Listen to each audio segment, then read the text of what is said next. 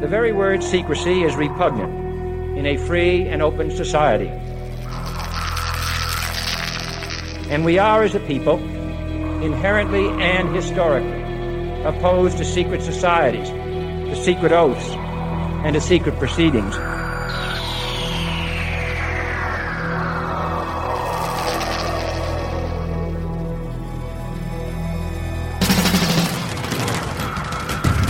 The questions you always had. The answers you were never given. The place to seek the truth. Welcome to Veritas.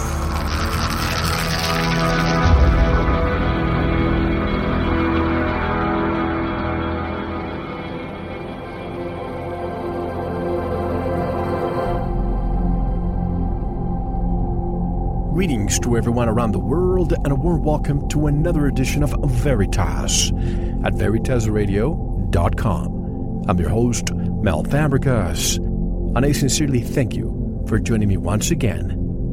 And if this is your first time or your truth journey brought you here, welcome home. And to listen to tonight's full program, you know what to do. Just go to veritasradio.com and subscribe. Give yourself the gift of truth. And have you ever wondered what it would be like to talk to our cosmic neighbors, to different extraterrestrial species? Tonight's special guest did, and found that what they have to say is exciting and challenging. Tonight's special guest is a veteran of this program, Dr. Angela Thompson-Smith, right now on Veritas. Dr. Angela Thompson-Smith, Ph.D., describes her life as taking place in three parts. The first part dealt with the physical, working as a nurse, social worker, and medical researcher in the UK and the US. The second part of her life focused on the mind, when she worked at the Pear Lab at Princeton University and studied psychology at Saybrook Graduate School. And the third part of her life has focused on spirit. Dr. Smith was recently ordained as a shamanic practitioner. She is the author of a number of books, including the latest one titled Voices from the Cosmos, which she co-authored with Dr. C.B. Scott Jones. Her website can be found at mindwiseconsulting.com, which is also linked at ours. And I would like to welcome my friend, Dr. Angela Thompson-Smith, back to Veritas. Hello, Angela, and welcome back. Hi, thank you for having me on the show. Always a pleasure. And let me just tell the audience that I expected to have a somebody else also with you joining today, Dr. C.B. Scott Jones, but unfortunately he had some medical issues to take care of, and he passed the torch to you. Well, you're going to carry on, I'm sure. I'll carry the torch. Absolutely. Well, I just finished the book about 5 minutes ago, and my goodness, when I see, I'm always fascinated with remote viewing. Mm-hmm. But usually you don't hear remote viewers talk about communication with extraterrestrial species. What is the premise of the book? Let's start with that, Voices from the Cosmos. Voices from the Cosmos is quite a bit out of the box. It's not your usual application of remote viewing. But I was working for 9 years with a businessman who was rather unconventional. And from time to time, he threw me projects and said, do you think you can do this with remote viewing? And we'd figure out something. One of the projects he threw to me was, can you talk to aliens with using remote viewing? If you can bring in people in remote viewing, how about aliens? So it was sort of a bit off the cuff, and we put something together and developed a protocol, which we then went on to do for a year with a lot of success. This is a Wall Street guy who commissioned you to do this, right? Right. I can't give you his name. Of course. Very, very innovative and forward-thinking gentleman. Well, as of now, I know that he has sold his business and retired. What was his impression of the end result of all of this, by the way? After we'd been doing this for about a year, he got a little bit spooked. I think he realized he was treading on some very controversial ground. and so decided let's get back to business remote viewing. And consequently, the files just stayed in my computer for about 7 years, and we didn't do anything with them. I remember during our last conversation, you were kind of keeping this close to your chest because I tried to pry some information, and I guess you weren't ready back then. Why? Right. Yeah, I was sort of hinting at what might be, and it wasn't until my client retired, and he actually, I believe, shredded all of his documents, but I kept mine, and they were mine. I did the work. So last year decided it was time to do something with them. What were or are your goals with all this information? I think the goals are already being met. The feedback I've had from the book, from people who specifically read the alien interviews, is, wow, this confirms a lot of what I've already suspected. You've confirmed a lot of things that happened to me personally, and similar comments. You know, Angela, if history, and I don't mean to start the interview by being cynical or pessimistic, because that's not my intent, but if history is an indicator of what future contact would be, I have to tell you, and I don't mean to, again, to be pessimistic, if kings and queens use their funds to send explorers to the quote-unquote new world, we all know what happened to the existing cultures. We didn't really come in peace. So should the purpose of our new journey be to explore? But I just don't see how human beings with our warlike mentalities can change that. Do you think we have matured and evolved as a species in order to establish communication with an extraterrestrial culture? I don't think we've developed in general. We're still, as a species, very warlike and very territorial. Whether the species that are coming here are akin to us sending out explorers to the New World, they told us in the interviews that they had been here forever visiting, and they were here before us, they would be here after us, and it was nothing out of the ordinary. So they're really not here to save us or heal us or to invade us. They're really, a lot of them, just co-visitors to this planet. Same thing would happen if we, in the future, had a way to explore tourism in another planet. We would just simply be observing, being neutral, I guess. But who were Doctors Alan Tuff, I'm not sure if I'm pronouncing this right, Alan Tuff and Scarlett Wang? And can you share with us the list of potential questions that humans should be asking of our neighbors and some things that our neighbors might like to know about us? This was a website that caught my interest when I was writing up the introduction for the book, and Alan Tuff has since passed away. And I tried to contact his wife and Scarlett Wang, but didn't get a response from them. So I think that branch of inquiry is no longer in play. But what they did was they decided that they would put together a committee of 100 scientists from all professions and put together a list of potential questions that might be asked of ETs visiting here to ascertain if they were real, if they were for real. I don't know the specific questions that they asked. They only alluded to them in their website. But they were basically, can you tell us, in general, where you're from? Can you give us some indication of, or any proof of who you are, DNA evidence, etc.? It was just the website's still up there, and it's in the book. And it was just a fascinating glimpse of what other people were doing to try and look at the alien, the enigma. I like what they said, quote, that the information given and received should not be used for destructive or harmful purposes, but to increase our understanding of the universe, to build a better world for future generations, and to enhance our sense of meaning and purpose, unquote. Very, very powerful statement there. Mm-hmm. And that's why I wanted to put it into the book, to show that there are people out there questioning the current dogma that, none of this is real. And there are other people out there searching. And before we begin with the communication, you added that you actually discussed President Obama and the response from his administration when the question about acknowledging an extraterrestrial presence engaging the human race. The response from the White House came on November 7th, 2011. What was the response? Do you know, I don't actually remember that part. Was that in the book? That was in the book, probably written by that might have been one of Scott Jones, correct.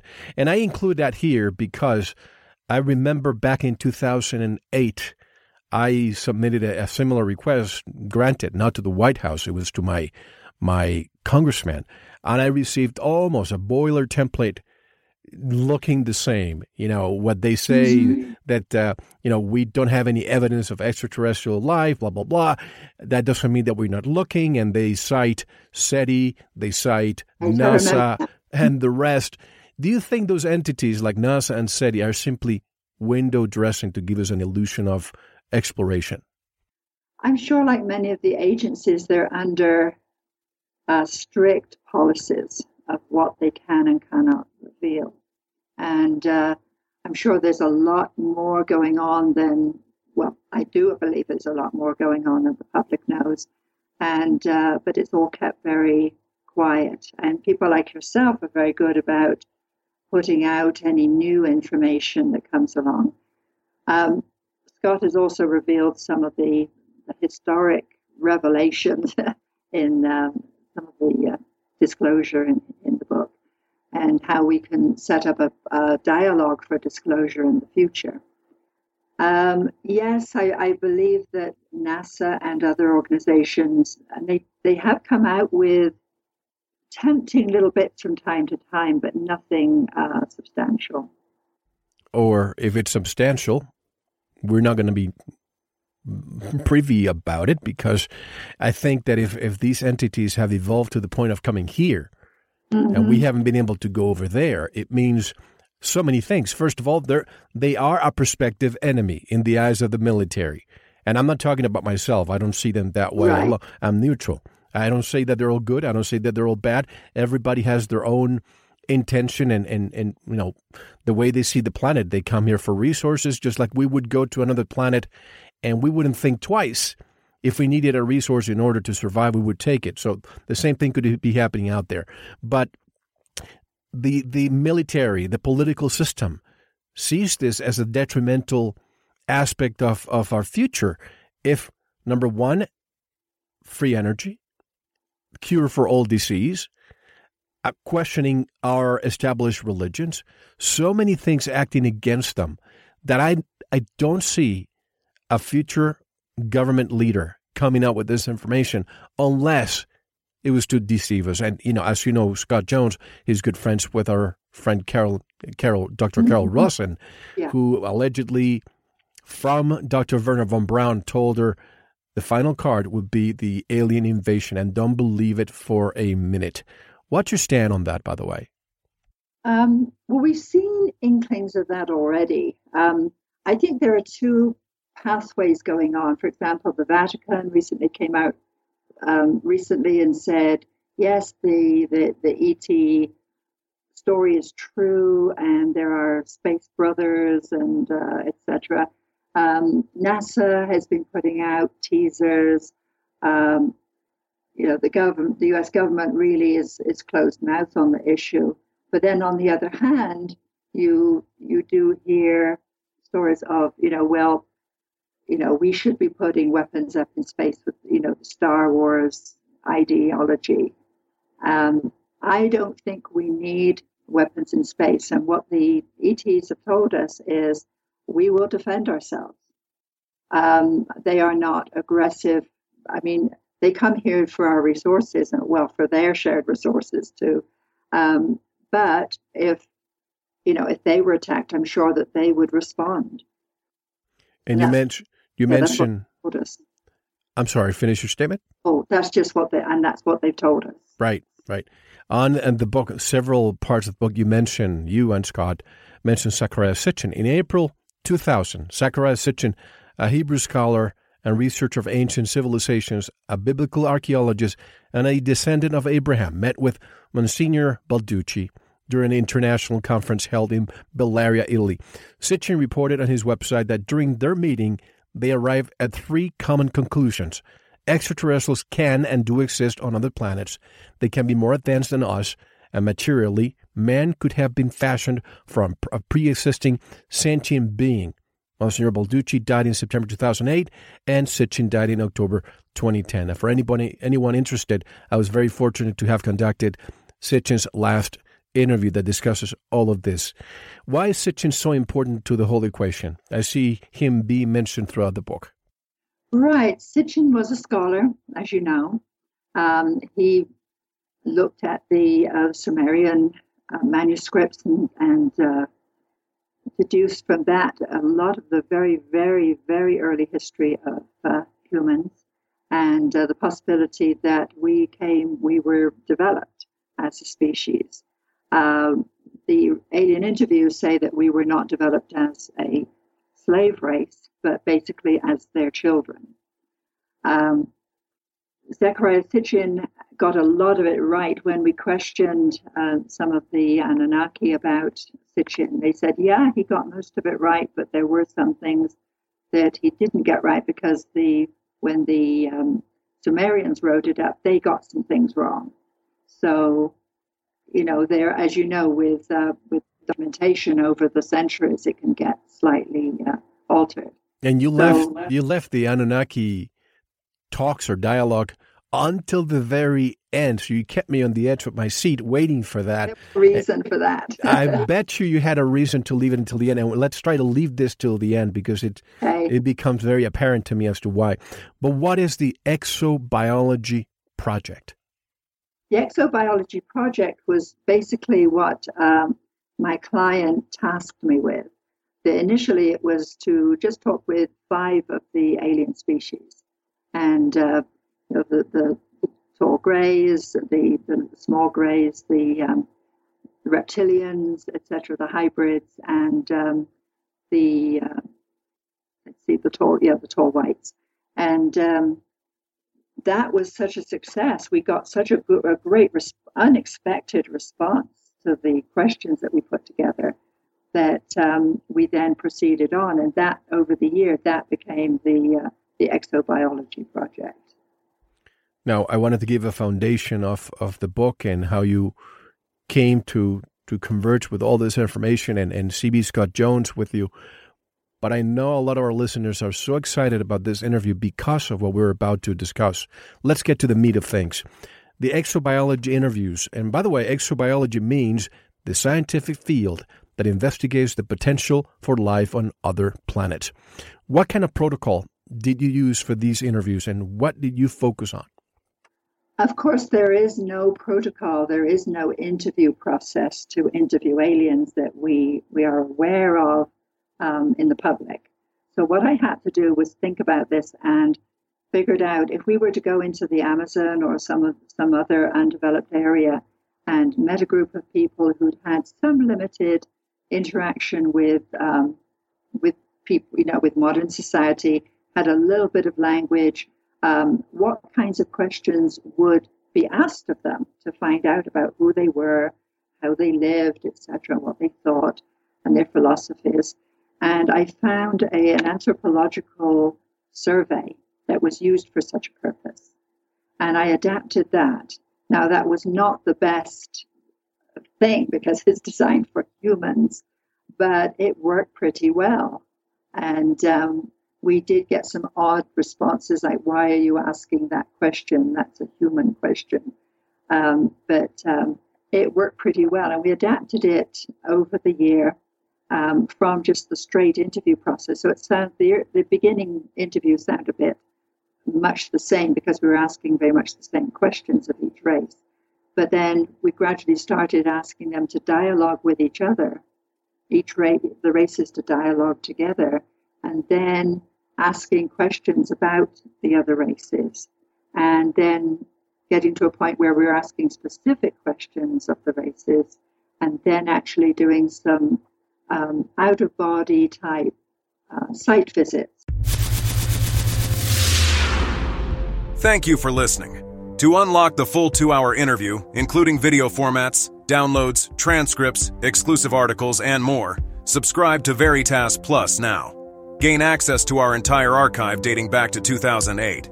Just click subscribe at veritasradio.com. Because you don't want to believe, you want to know. Subscribe now. To listen to the rest and all of our exclusive material, proceed to the Veritas Plus member section, or join the Veritas Plus family by subscribing. Click on the subscribe button at veritasradio.com. Don't forget to visit the Veritas store for focused life force energy. Get a 15-day free trial today, with no credit card required. And if you want to get in touch with Mel, want to be a guest on this radio program, have a guest suggestion, or have feedback, just click on the contact button on our website at veritasradio.com. Now, proceed to the Veritas Plus member section or subscribe to listen to the rest of the interview. You don't want to miss it. Because you don't want to believe, you want to know.